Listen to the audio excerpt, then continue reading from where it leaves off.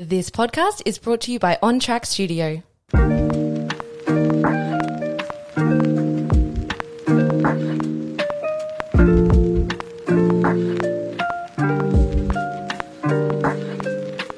Manifesting is bringing it into your psyche, into your cells. So for me, that looks like writing down in a beautiful journal everything that you wish to receive, that you wish to bring into your world, but writing it, not typing it, and starting it with I am or I have.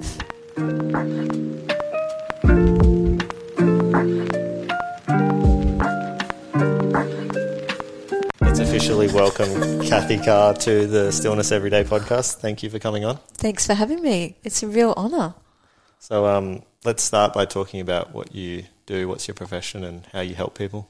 So I work as a holistic lifestyle nutrition and movement coach. I'm a yoga practitioner, Eldoa teacher, and over the last 27 years working with personal trainer and teaching group fitness, working with all walks of life in 4 continents. Now I just work with women in midlife because I'm there, and I just like to give them a kind of a hand to hold to help them navigate this amazing stage of life. But I've worked with a lot of women, like young women before pregnancy, post-pregnancy, men as well, but mainly with women.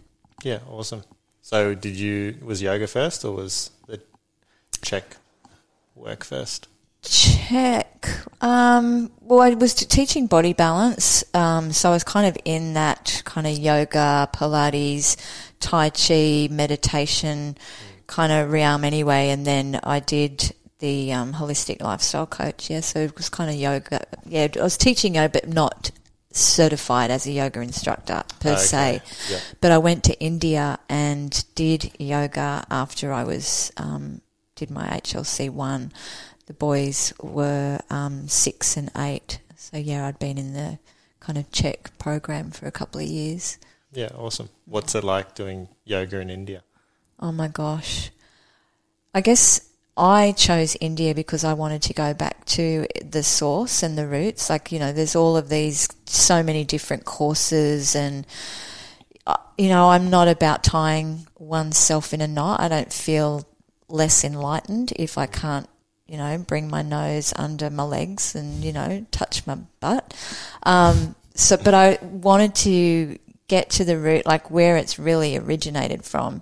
Yep. And this website kept on coming up. So I went to Nasik, which is a yoga point in an ashram. So I stayed there for 6 weeks and lived and breathed the yogic lifestyle. So that was one of the best experiences of my life besides having kids. Is that south or closer to the Close? We're kind of northwest of Mumbai, so like 4 to 6 hours. I say 4 to 6 hours because some depends on what route you take and depends on who's driving in India. I don't know if you've been to India before. I've been to Nepal. It sounds like it's nearer Nepal. Not so, northwest of Mumbai. So further up, definitely not south. So just lived the life as a yogi, yogini, and awesome. I loved it, and that really changed the way that I approached life, because I believe the way that we live life is yoga, and it's hard to live that way, the yogic way, and I'm referring to like the 8 limbs of Patanjali, but I think the way that we approach anything mentally, emotionally, our ideas, our beliefs, the breath work, how we move, relationships, everything is really the way of living a yogic lifestyle. Simplicity. Can you touch on those 8? The 8 limbs. 8 limbs. Yama and yama, they're like the emotions, the way that we live our lives, the way that we do things, the way that we have an emotion or an approach to someone, the way that we treat anything and everything in life. It's also the pranayama, which is the breath work. And breath work, I think, is being so emphasized now in different practices. The main, breath work in ice baths and things, or prepping before ice baths. And I think this is awesome, but it's been around for so long. And then you've got the pratyahara, which is coming to withdrawing yourself from your senses before you move into a focused state, before you move into meditation, before you reach samadhi or nirvana. So it's those 8 limbs. Yama, Nyama, Pratyahara, Pranayama, Asana. Asanas are the poses, the postures that we do. Yeah. But that's the only thing that we really focus on, the pranayama and the asana in kind of Western society, just doing poses and some breath work and maybe 5 minutes of meditation at the end. Yeah. So they're the 8 limbs. And, when I say I try and live my life that way, I mean, in the yogic world, we do no harm to animals. So, I eat animals, but I bless them and I thank them. I have gratitude for the life force that they're bringing into me. So, yeah, that's kind of how I brought that into the way that I work with people as well. So everything that I've done with Paul, I've also lived with Paul for 7. He and his business manager and partner at the time, Vidya, lived with us for 7 weeks. So, to really understand how he lives and what he is as a person, that helped me be a better coach, and going through the personal and professional development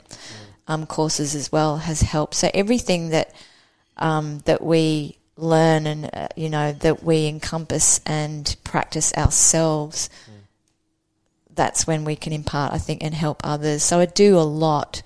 When someone says, what kind of yoga do you teach? It's like, I do Kathika yoga teaching.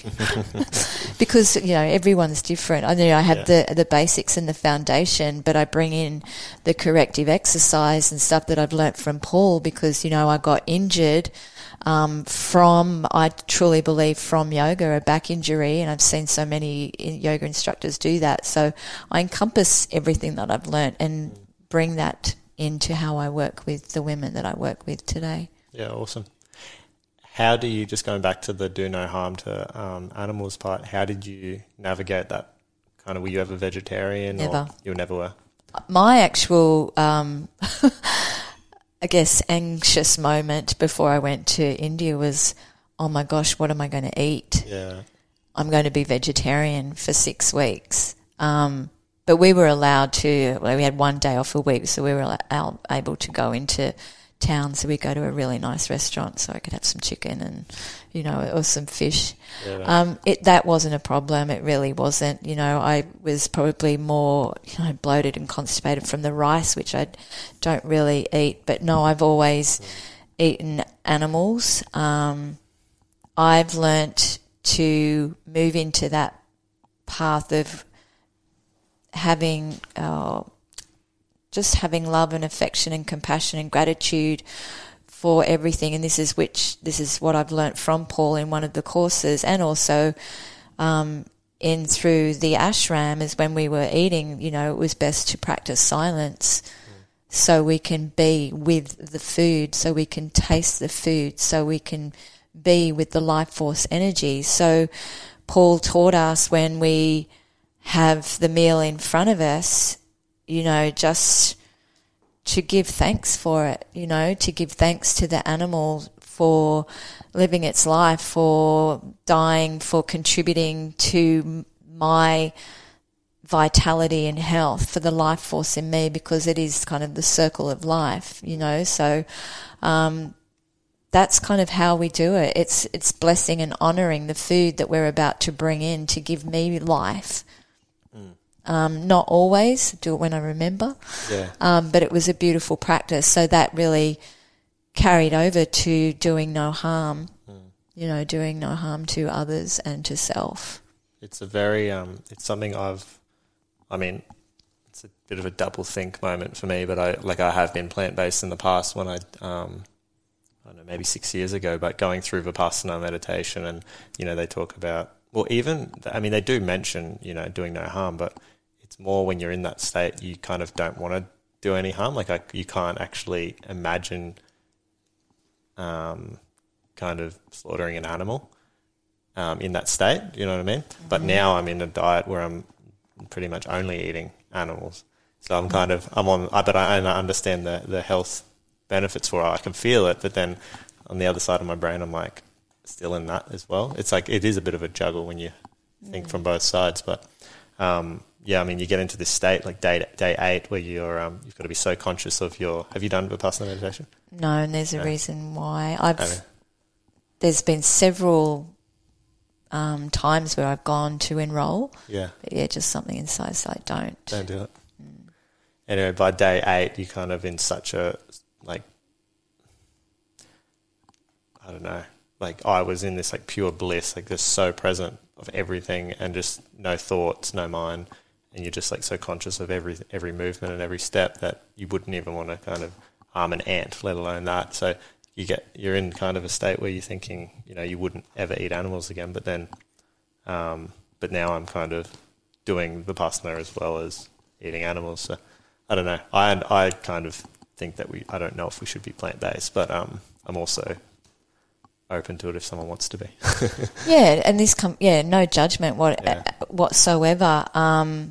You know, someone in India, they're vegetarian, and I know with Paul, he went vegetarian for a while to experience it because that's what his soul was asking.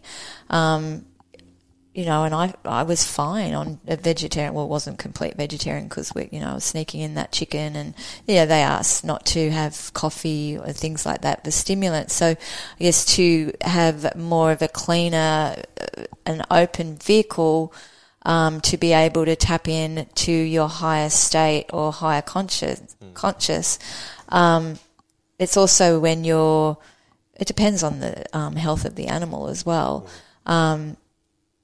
Yeah, I hear that, like if you're going into a deep meditation or even like a deep spiritual practice or spiritual journey, that, you know, a lot of them won't eat meat because you can take on the energy of the animal. But, you know, it depends, I guess, what your purpose is and your reason. But there's never been any like vegan culture ever, or solely vegetarian culture ever on the planet. But I totally understand why, what the reasons. Yeah, so if you're eating animals, that's, you know, because we need them. That is my belief. That's what's worked with me. That's what makes me function, and that's what's helped the clients that I've helped by getting them to eat animals, clean animals, healthy animals, animals that have a high vibration, that have a high life force, that will give me the life force to thrive. I just 2 things on that. One, I mentioned it when I was interviewing Brady last week about this butcher up north when I was in Mission Beach, but the animal came from less than a kilometre away from their own farm, which they butchered the animal there, and you can definitely taste the difference on even the organs. Wow, yeah. So I just wonder whether the stress of the animal travelling from there to a abattoir is gonna, you know, all relevant. Yeah, all gonna pass on the energy, because with that going into a meditation with, you know, fruits or something rather than meat, I think, you know, you probably can tap into a higher vibration. Yeah, and if you are at the level where you can go deep, you know, you can feel the energy of, if you've had an animal. I know with the plant medicines, and you don't have an animal prior to going into a journey on that level, because it can be pretty nasty unless you don't know, or unless you know where the animals come from. So you're in a less stressed state. Most definitely. You know, we're all energetic beings with different frequencies and high vibrations. I tell you what, you know, having the 2 goats, you know, they're just so intelligent. It's amazing, like watching nature. Just they know. So I totally agree with ethical practices, and doing the best that they can, the farmers, with the ethical practices, and you definitely taste the difference. You can see, I mean, I have actually killed one of my chickens before, but you can see with just having chickens at home, like how intelligent they are. Like, you know, they find their way wherever they want. Like, they know where the food is. They're going to find their way to the bag. Sometimes they'll come out and they'll just be sitting at the grain bag. It's like, how did you even get in here? It's like, and you like touch the grain bag and they all come running. They can hear that's the sound of food's on the way. Wow, yeah. They forage though, don't they? Yeah, I've got most of them. I try not to feed them grain, but it's so hard not to. Yeah, Especially in Nambour, in the suburban block. But they do run around, and you know, I feed them not much grain compared to what you would if they were sitting in a cage in a factory. Yeah, totally. Look, you know, I've gone into your Monday meats and I've looked. You know, you look at the selection there, which they have a beautiful selection. And then when I saw Moroccan goat sausages, I was like, something like, it's really interesting because I think I have such a deeper, closer connection to goats. I don't think I could eat goat again. Yeah, I was going to ask you, could you kill your goat? No. Now, I say that now because I can get food elsewhere. Yeah. I've never been in that circumstance, touch wood, that this won't happen. Where is it? There it is. Or is that wood? That's wood. Yeah. That I won't have to. Yeah. You know, that we're not going to have to get to that point. Growing my food, yes, but I don't think I'd. Yeah, I'm not in that position to do so. When I first started, I think that's also like when I first got chickens, I stopped. I just stopped eating chicken. I mean, I'll eat it now, but it's just, I don't know. It's probably the same thing with goats. I don't know what it is, but you'll eat the eggs though. Yeah, well, when they lay. When they lay. I'm not taking I'm not taking no laying chickens. I think they do. I just think they've actually found another spot in a bush since I let them run around everywhere. Smart. Yeah, what was I going to say on the grain thing? It is interesting to have 8. I think you've got 8 chickens, maybe 7, but to monitor how much grain you're giving them and thinking about how much energy goes into farming that grain to then feed the chicken, if you know what I mean. Like if you can raise the chickens on what you've got, like the land, and you're not actually farming grain just to feed a chicken, it's not as much energy. But if you think about those grains getting farmed and then sanded and packaged up and then sent to then feed them, processed, to keep them alive, and then sprayed. It's like, how much energy goes into that egg, and is that sustainable? There's a lot to think about. Yeah. That's another rabbit hole. It is. So let's talk about the meditation. What meditation do you do if you've not done a Vipassana? I do all sorts. I can do a guided, do a body scan, or I just drop in to that void, which can kind of do pretty easily now.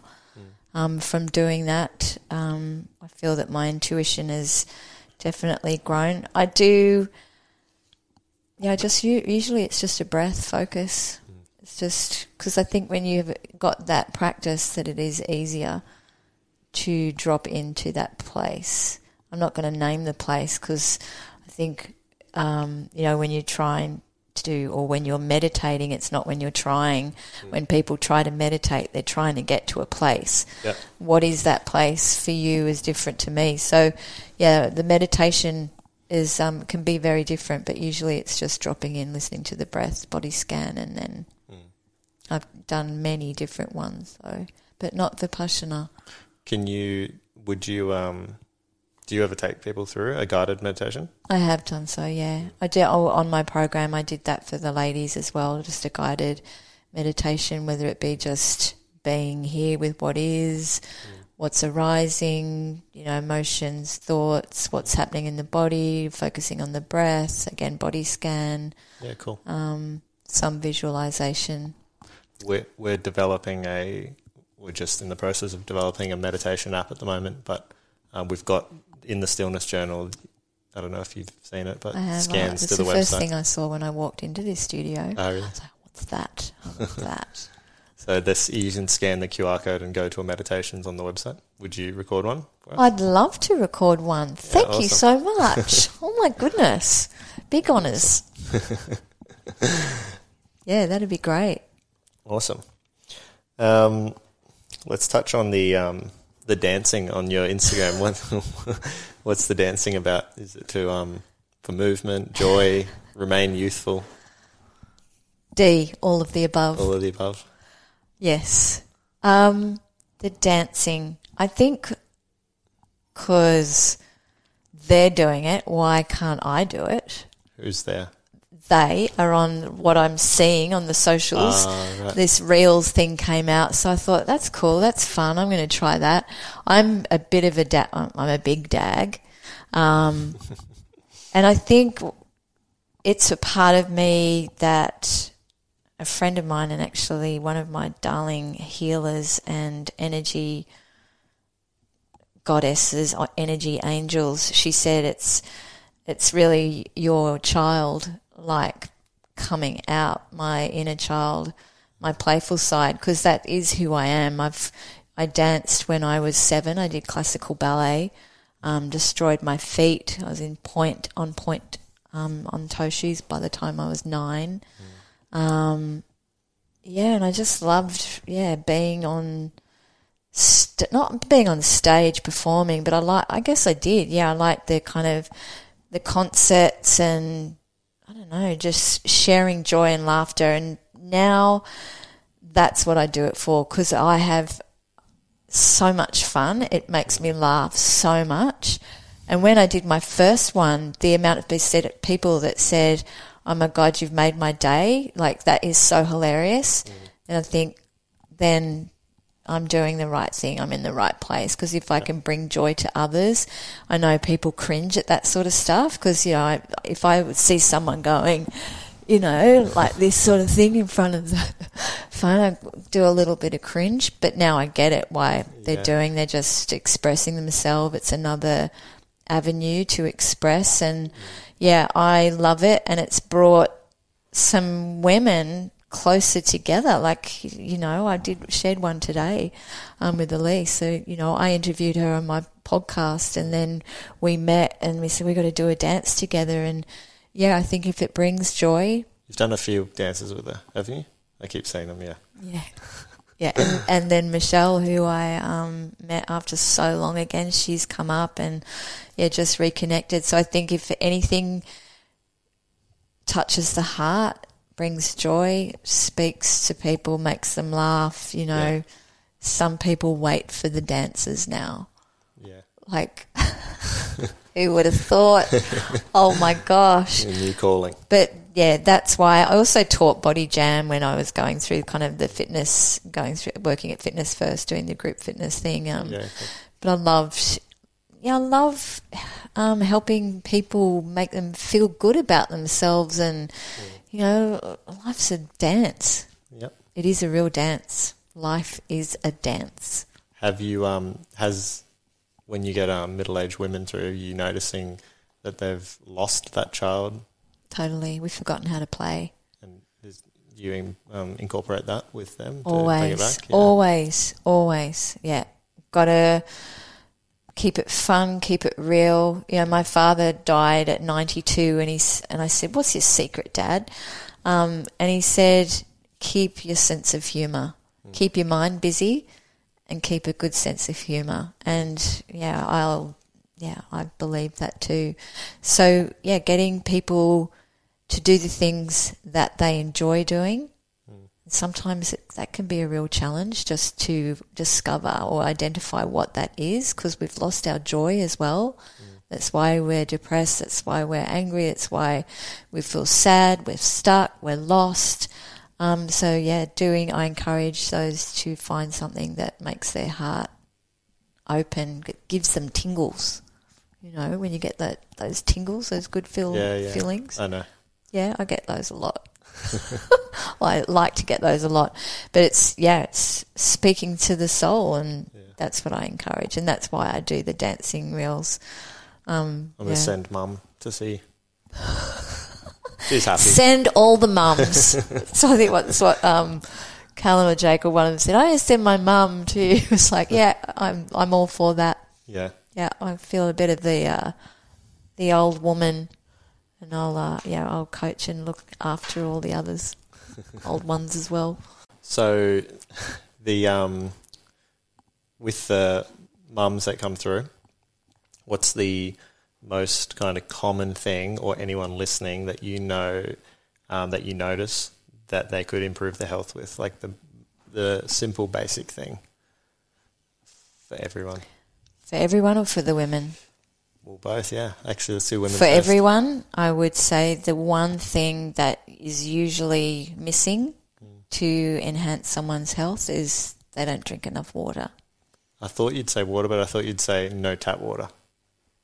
We can go there, but it's water. It's water in Drinking more water. Clean water, remineralised water, and an adequate amount of water according to their biology, their physiology. Yep.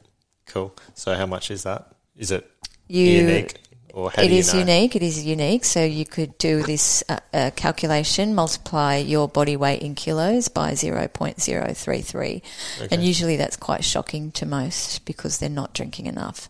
So, and I think that's really important. If I just usually give my clients or new people coming through or listening one thing to add, not to remove, because usually removing stuff can be a stress. What can I add or implement to create more vitality and health? Yeah. And putting a pinch of Celtic sea salt in that water, because it will remineralise the water with all of the trace elements in there. So that would be number one, and the same would be for the women that come in and work with me. For the women, it would be really start to put themselves first. Okay. I give a comprehensive questionnaire, and one of the questionnaires is, what are your 3 priorities in life? And more often than not, they're not in the 3 priorities, or they're at the bottom. So, for example, my family, my kids, my career. Like, well, where are you? So that's what I would recommend, them putting themselves first, doing things for them. Yeah, cool. Learning to say no. Because yes, people, I think a lot of us are. From children, from having children, do you think that comes from? Yeah. Mothers most definitely. Yeah, they put the kids before themselves. What about lime in water? Is that good? Lime or lemon, alkalizing the water, yeah. Does it help hydrate you? Or? Not as much as the salt. It will help with the enzymes, digestive enzymes. Putting lime or lemon in the water, it's nice, refreshing. I have lemon water in the morning, but not to hydration as the Celtic sea salt does, because it has those 70 trace minerals and elements that will hydrate to the cell. Yeah, right. So it's important to, yes, have filtered water, making sure the filtration is taking out all of those nasties, like the heavy metals, the copper, the fluoride, the chlorine, but remineralising it. Because if you take out, if you're just filtering with a normal tap at home, normal filter on your tap at home, and you're taking out those things, I mean, for lack of a better word, the water's dead in my opinion. Yeah. So are you bringing it back to life with the salt, or is there... Totally. It's actually, it feels softer when you put the salt back in. Okay. And it will give you energy. It actually gives you energy when you have that clean water and it's remineralised. But we forget to remineralise, and bottled water is great, but most of the bottled water is so acidic anyway. And it's in plastic. Plastic. Yeah. Yeah, I don't know if bottled water is good, in my opinion. It's better than tap. Better than tap. I can't drink tap water. No. I can't even, if I'm thirsty and I have tap water, I'm still thirsty. Yeah. I'd kind of go thirsty instead of having the tap water. I call it wet water, spring water, or rainwater. It actually feels wet in your mouth, whereas otherwise it feels kind of dry. Yeah, that's what when you remineralise it with the Celtic sea salt. Right. It's kind of, I kind of taste thicker. See, I'm trying to make it palpable in my fingers, palpable in my fingers. But no, it's softer, and you'll definitely notice a difference. So that's the one thing. Right. It's not hard, really. What about hydration before bed? Because this is something that when I have a bad sleep, I think that I've woken up dehydrated. But then if I drink water to stay hydrated, then I'm up going to the toilet. Right. So if you're drinking in the evening, you have probably not become hydrated throughout the day. So you haven't drunk that adequate amount of that calculation. I tend to not drink so much water after 7 p.m. so you don't get up to go to the bathroom. It's pretty simple. So just be consistent throughout the day. So do 500 mils in the morning of your lemon water, and then make sure that you've got 1.5 litres, however much you weigh. But also in the morning you're going to be dehydrated because our discs are dehydrated. Right. The joints are dehydrated, and if we haven't drunk the day before, if we haven't hydrated efficiently the day before, then we're going to feel more dehydrated as well. But that's normal. That's why we feel a little bit kind of stiff and sore, or back might ache in the morning, because we are dehydrated. Yeah. And again, we're not hydrating enough. So get up and have 2 glasses. Figure out how much you need on a daily basis. Yeah. And that does not include teas or coffees, water. Nothing substitutes for water. Have 500 mils, but make sure you drink your quota up until 5 or 6 o'clock. If you're working out, you need to drink more. If you're taking saunas, you need to drink more. So body weight times 0.033 equals your water intake that you should be drinking daily in litres. Okay, cool. Do you want to do your calculation? I was going to before. I didn't want to pick my phone up. So it blows people away. It really does. 0.033. Mm-hmm. So 2.3 litres. Yeah. Are you drinking that? I'd say that bottle I carry around is 2 litres. So, but then if I have a sauna, I don't know. Yeah, more. Definitely not every day. If I don't have Montville Mist or the BOR water, I just refuse. So that's my problem. Yeah. But yeah, I should just. So yeah, most people, if they do that calculation, was like, it would be going, oh my gosh. And a lot of the time I think, or I get, I can't do that. That's too much water. So it's, if you aren't, let's say if you're drinking a litre of water and you should be drinking 3.2, build up to it, because we don't want to stress or flood the kidneys too much. Can you drink too much water? I think you can at any given time. Depends on how much at once. I mean, there has been some, I guess, flooding the kidneys and some problems with young people when they take ecstasy because they drink loads and loads of water. I mean, it's a combination of both, yeah. Right. I don't know why that just came up for me, but I just kind of had an image of a news article of, consuming copious amounts of water because of dehydration. But yeah, I'm sure you could drink, I guess you could have too much of anything, right, that could do damage. So how your current life, how much do you believe you've manifested, or do you believe in manifestation? 100%. What does that process look like for you? Manifesting, it has to come from really deep within, because we can have a wish, like I'm manifesting, $1 million, I'm manifesting $1 million, but it's writing it down. It's kind of what I would say is, finding what your one love is, writing down your dreams. Manifesting is bringing it into your psyche, into your cells. So for me, that looks like writing down in a beautiful journal everything that you wish to receive, that you wish to bring into your world, but writing it, not typing it, and starting it with I am or I have. So it already exists in your mind? It's already there. That's kind of the same as a sankalpa at the beginning of a yoga practice or an invocation. It's putting it out there. What is it that I wish to receive today from my yoga practice? A sankalpa, repeating it to yourself 3 times, feeling it, ingraining it, embodying it, you know, and then hopefully receive. For me, for my husband, since we've been doing the work with Paul, it's, you know, identifying your one love, your one dream, and putting it down and just writing down those steps to reach it. So, you know, I manifested for years. We both manifested the property that we have now. We manifested, you know, where we wanted to be, what it looked like, what had the driveway, what kind of trees were there, you know, what, you know, direction is it facing, you know, you can manifest anything. You can bring anything into your world. Gosh, we manifest enough bad shit, don't we? Excuse my French. Can I say shit? But then we don't believe that we can manifest anything. The possibility is endless.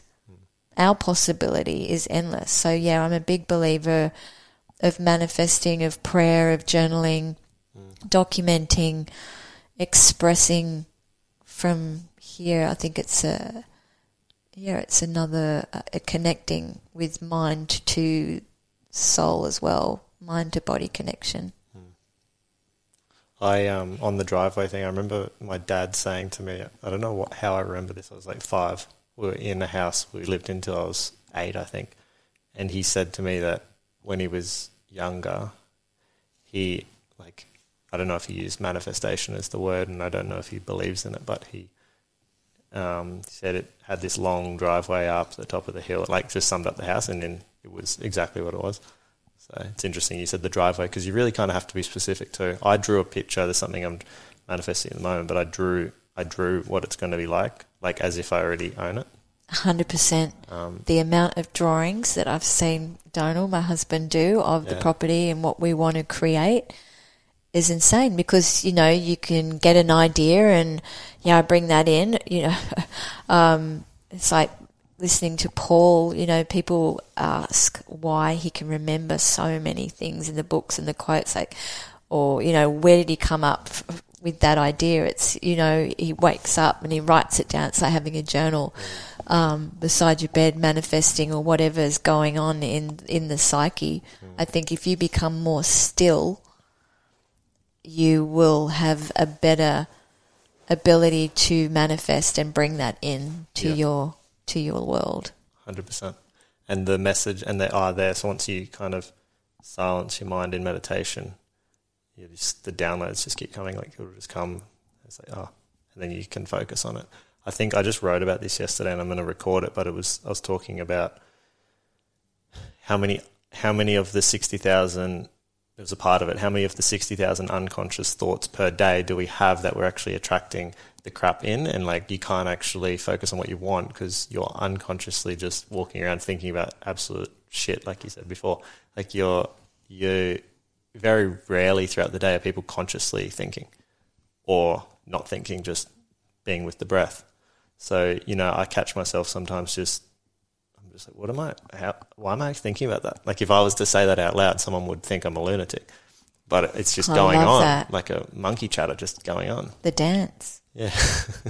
So it's the dance. Yeah, the dance I love that. And I think that's an awesome place to move into or be at, is when you can kind of step outside of yourself and watch the conversations going on. It's like, you know, I'm having this chit chatter.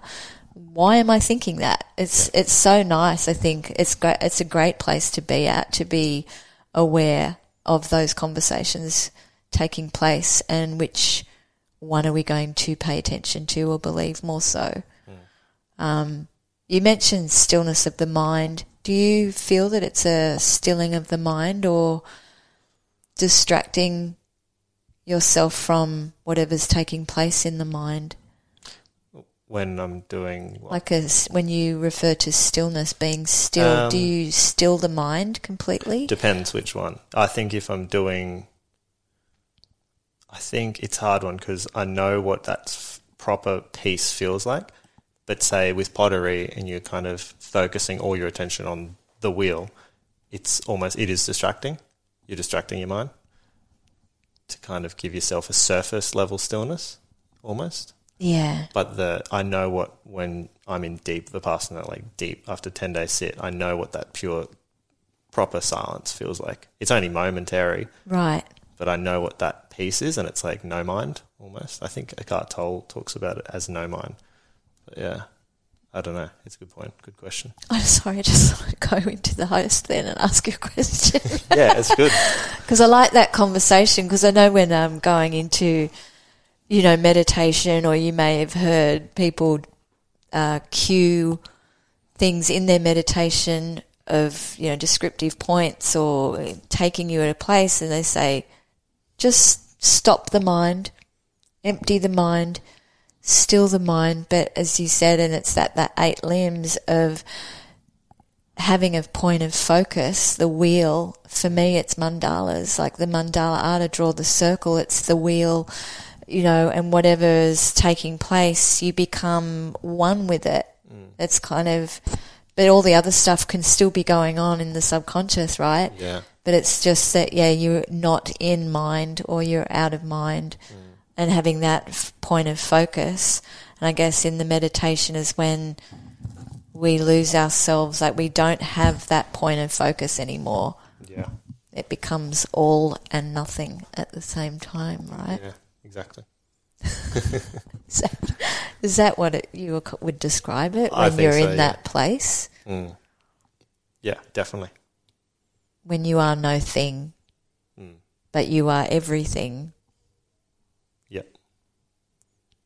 So it's a lot that I wrote like 8 pages, and I'm going to record it, but which is all coming back now. And I'm literally about to say everything that I wrote about.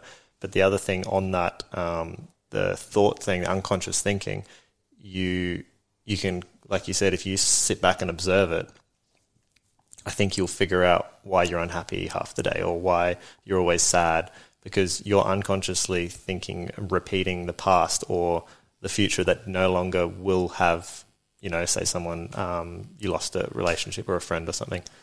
The only reason you're possibly sad is because that person, all the memories you have, you can't experience them again in the future. Like that cannot happen. So you're focusing on either the past or the future. But if you take that away and you just sit there in pure silence in the present moment, you can't be sad for longer than a few moments. It's going to disappear, because the only thing that's keeping you sad is the perpetual thoughts.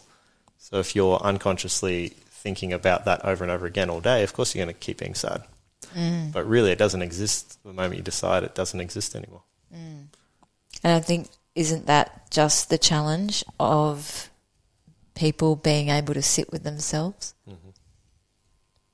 It's not being able to do that, or not feeling comfortable enough to sit with themselves, to go through those thoughts, or to have the ability to step out of the thought and see the dialogue.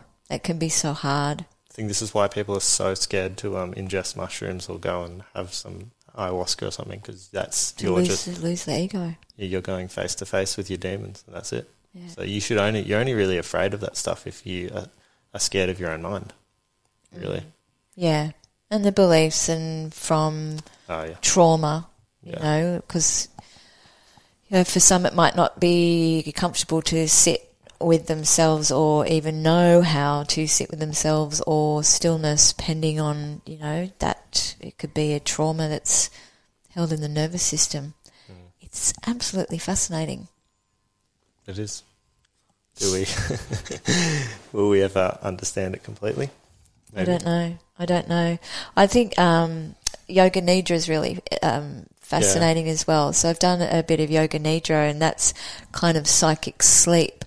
So being in that point of no mind, but being able to hear the instructions, it's kind of, you're going into different planes and states of consciousness. I love it. I haven't done it since, I think they had a few on at Zenko Yoga years ago. They might still do it, but we're actually going to have an event at the studio soon, a stillness event where we're going to go do some yoga nidra. Yeah. In my yoga training, we would do a yoga nidra between lectures. Yeah, right. I don't know if it was. I don't know. I guess when you start yoga nidra, it's like when you kind of wake up, you like might be going like you have dry mouth, or you really actually fell really deep. That's not yoga nidra. So it's they call it a psychic sleep. You're not awake, but you're not asleep either. Yeah, right. You're in. Yeah, your subconscious is listening and recalling everything that is being mentioned, but you're not really hearing it. It's an interesting state of being. That Shavasana state, that's kind of where you wake up going, is that what you mean? Or is there, that's what's not Nidra, if you're in that? No. Well, it depends on how long you're in Shavasana, right? Yeah. In most yoga classes, they leave them there for 5 minutes. Yeah. What's that? Leave me there for the next class. 20, please. Yeah, I think it's just we need more of that, not the 5 minutes. Yeah, but yoga nidra is, I don't think it's practiced. I think more in traditional yoga studios and teachings, maybe workshops, lectures, of course. One of my clients does yoga nidra all the time. It's really helped her mentally. Just again to, I guess, for someone to give you that directive for you to follow, which will guide you in that path. That's why I think some people love guided meditation, and some people just would rather not, just have silence. I've been listening to didgeridoo actually sometimes when I meditate now. It's really relaxing. Didgeridoo is beautiful. I'm going to be interviewing a couple of devotional musicians on the podcast that get their music from meditation. Yeah, right. Didgeridoo and that's her brother. But what's the squeeze box? I don't know what that instrument is, but the guitar and things like that. But the didgeridoo, I think, because I guess it's balancing your chakras or whatever you need, or wherever you need kind of healing and balancing as well. The different tones can do that. I love the didge. I looked at my sleep score on the Ring this morning, and it took me straight to deep sleep. Like, I compared it to the last few nights, and within the first 10 minutes, I just dropped into deep sleep for the first hour. Wow. From the didgeridoo. From the didgeridoo. Yeah, I think it's real, very sacral. Yeah. Because of that deep tone. That's my guess. Because I find if I do, roll on the ball before bed, but listen to that, just have a good sleep. Because what I find if I do Vipassana before bed, I have a shit sleep. My brain's just, I don't know if I'm pulling things out of my unconscious mind that are deep, and they're just irritating me. But I'll have I won't have a good sleep. Interesting. But if I do that other, so I think, trying to juggle where to put Vipassana in the morning maybe. Anyway, I've got one. Do you have something? I was going to say, I haven't done Vipassana because of a back injury I had. And the thought of sitting that long, I feel that it would be more of a masculine energy and force. Yep. Am I right? Well, I've got an interesting story with... So I've had this knee, and it's good now, but I don't know what... I think I remember when we lived in Greece and we were young, we used to run along and at school and slide on my knees, that penetration of diving. And I honestly, that's the only thing I could think of that the pain came from. But it could have been a trauma that got released, but it would come and go. After I did my first Vipassana, I kept saying to the instructor, I'm like, it hurts to sit. I can't sit like this. He's like, just one more day. And then by day 4 or 5, it just disappeared. And I was like, oh, okay, thinking it'll come back, just observe it. But it never came back again. And that day 5, actually it was day 5, because I remember just bawling my eyes out that day. And for the next day, it was really on the topic of death. And I literally had, throughout that process, had lived the situation of every single person in my family dying, like mum, dad, like how many days, like to the point of like days left of living. And I think that was something, because I remember at the time my grandpa was 88 or something, and I had like really close to him. He's still alive, but I remember asking him like, what's it like knowing you're going to die soon, kind of thing, because he's so old. And I think that was like really a massive thing for me at the time, like this whole death thing, like what are we here for, and like we just die and where do we go? And so I don't know if there was like a trauma around I know when we were living in Greece, one of Dad's cousins died, and that was quite experience. So whether that attached to my knee, but that pain, like just observing it for 4 days, and then the 5th day it just released and it never came back. Obviously that's not a back injury, but it's still an injury that just disappeared. Interesting. So interesting. It's like, I guess, interviewed Helen on trauma, and just, any traumatic experience, whether it's from an injury, an accident, or even from something that we've been told that we believe, is stored in that connective tissue. And then we can start to believe it, which is, it's ingrained at a deeper level. So that's really fascinating. Perhaps, I'd love to know kind of more of the science kind of behind that, and how it escaped your knee. Yeah. All I know is it never came back, and I was stoked. Hallelujah. Yeah. Hallelujah for Vipassana, whatever happened. Yeah.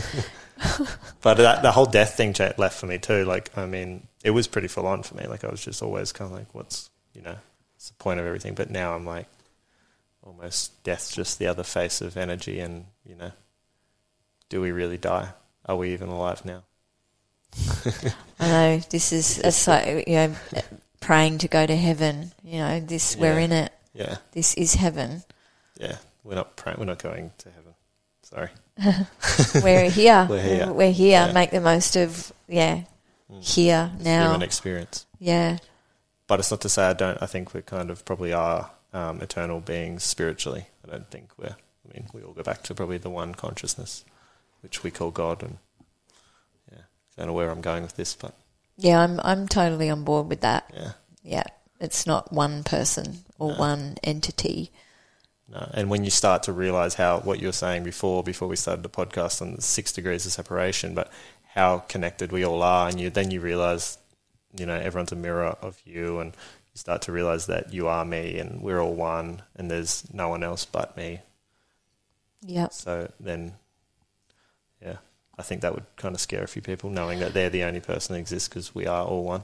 Yeah. When you think about it, it's like, what? But it's so relative. I mean, we've only got to think about the collective energy, like even what we're thinking in the last 2 years, the heaviness, some days, some weeks, some months, there was just a heaviness, and that is the collective's thoughts, beliefs, narratives mirroring each other. Yeah. It's real. Yeah. We so feel it, but we're just, some are awake and some are asleep.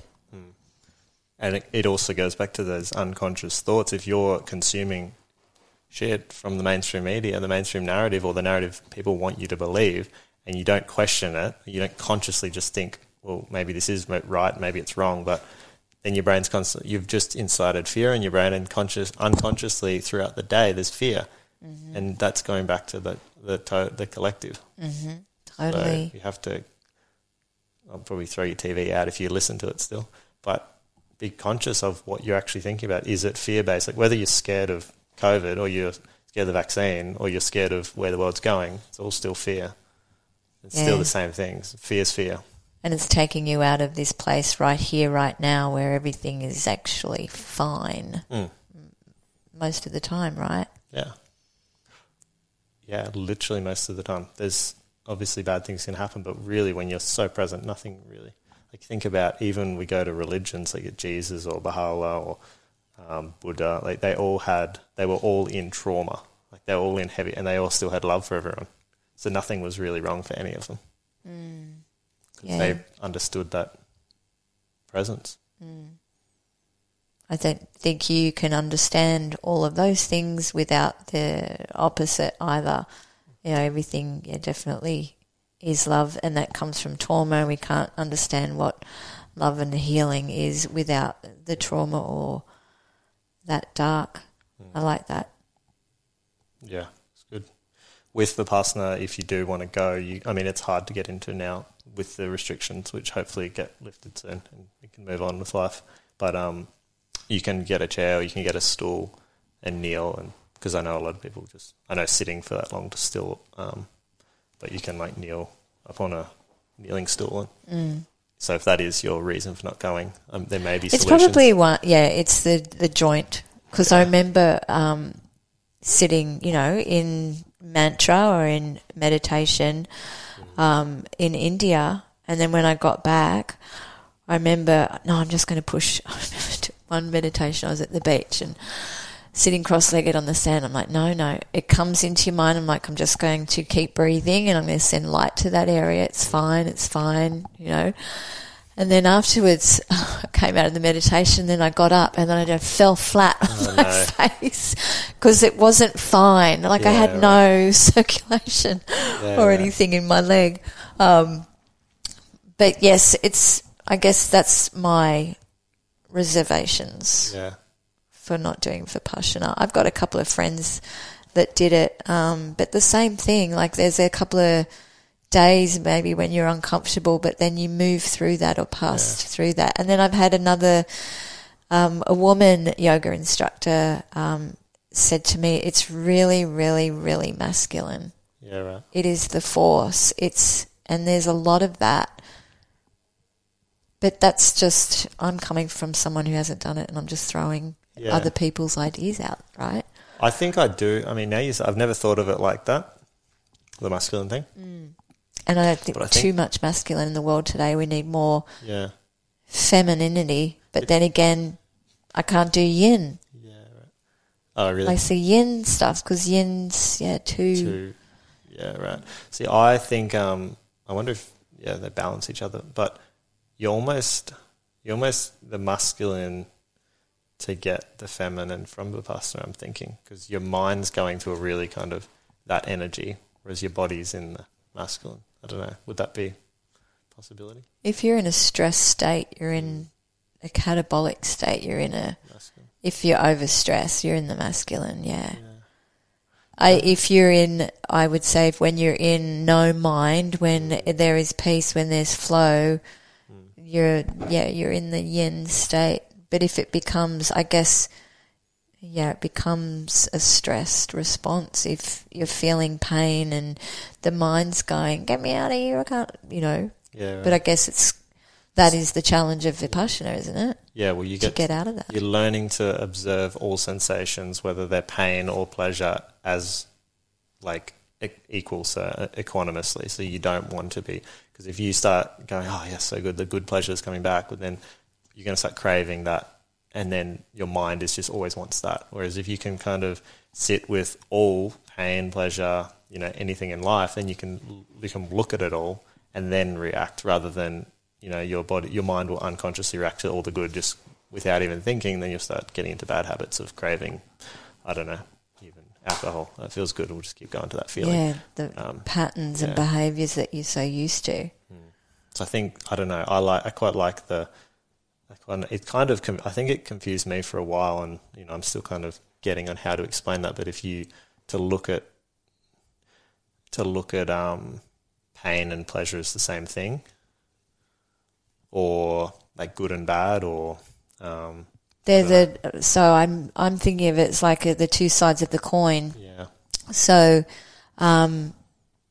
there's always two sides of the coin. It's always two ways of looking at things. So if I'm right and if I'm hearing right, are you in the kind of center of the coin? So you've got heads and tails. You can flip it either way, good or bad. But I'm staying neutral. Yep. In the kind of in the middle of the coin. Yep. And you're not reacting to either side of the coin. You're just being with whatever is. Yep. that's a real challenge, and I guess that's why they do It's a 10 challenge. days, huh? Yeah, well, they find that I think they find that there's students who will go and always seek out because once you get to the vibrations where you can just feel subtle vibrations through your body, that's kind of blissful. And then people start craving and they come back they're always coming back to that, but they're not actually progressing in their practice because their mind's still craving the bliss.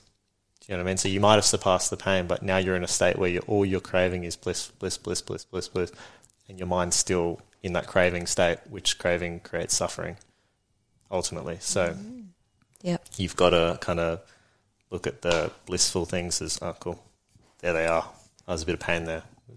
And not react. And then it conditions your unconscious mind to not react to those things in life. I love that. That's, what other meditation forms and Tai Chi can do. Yeah, right. I think just taking time to get out of your mind, out of yourself. It's good. All right, we might wrap it up anyway. Thank you very much. It was a good conversation. You're welcome. Thanks for having me.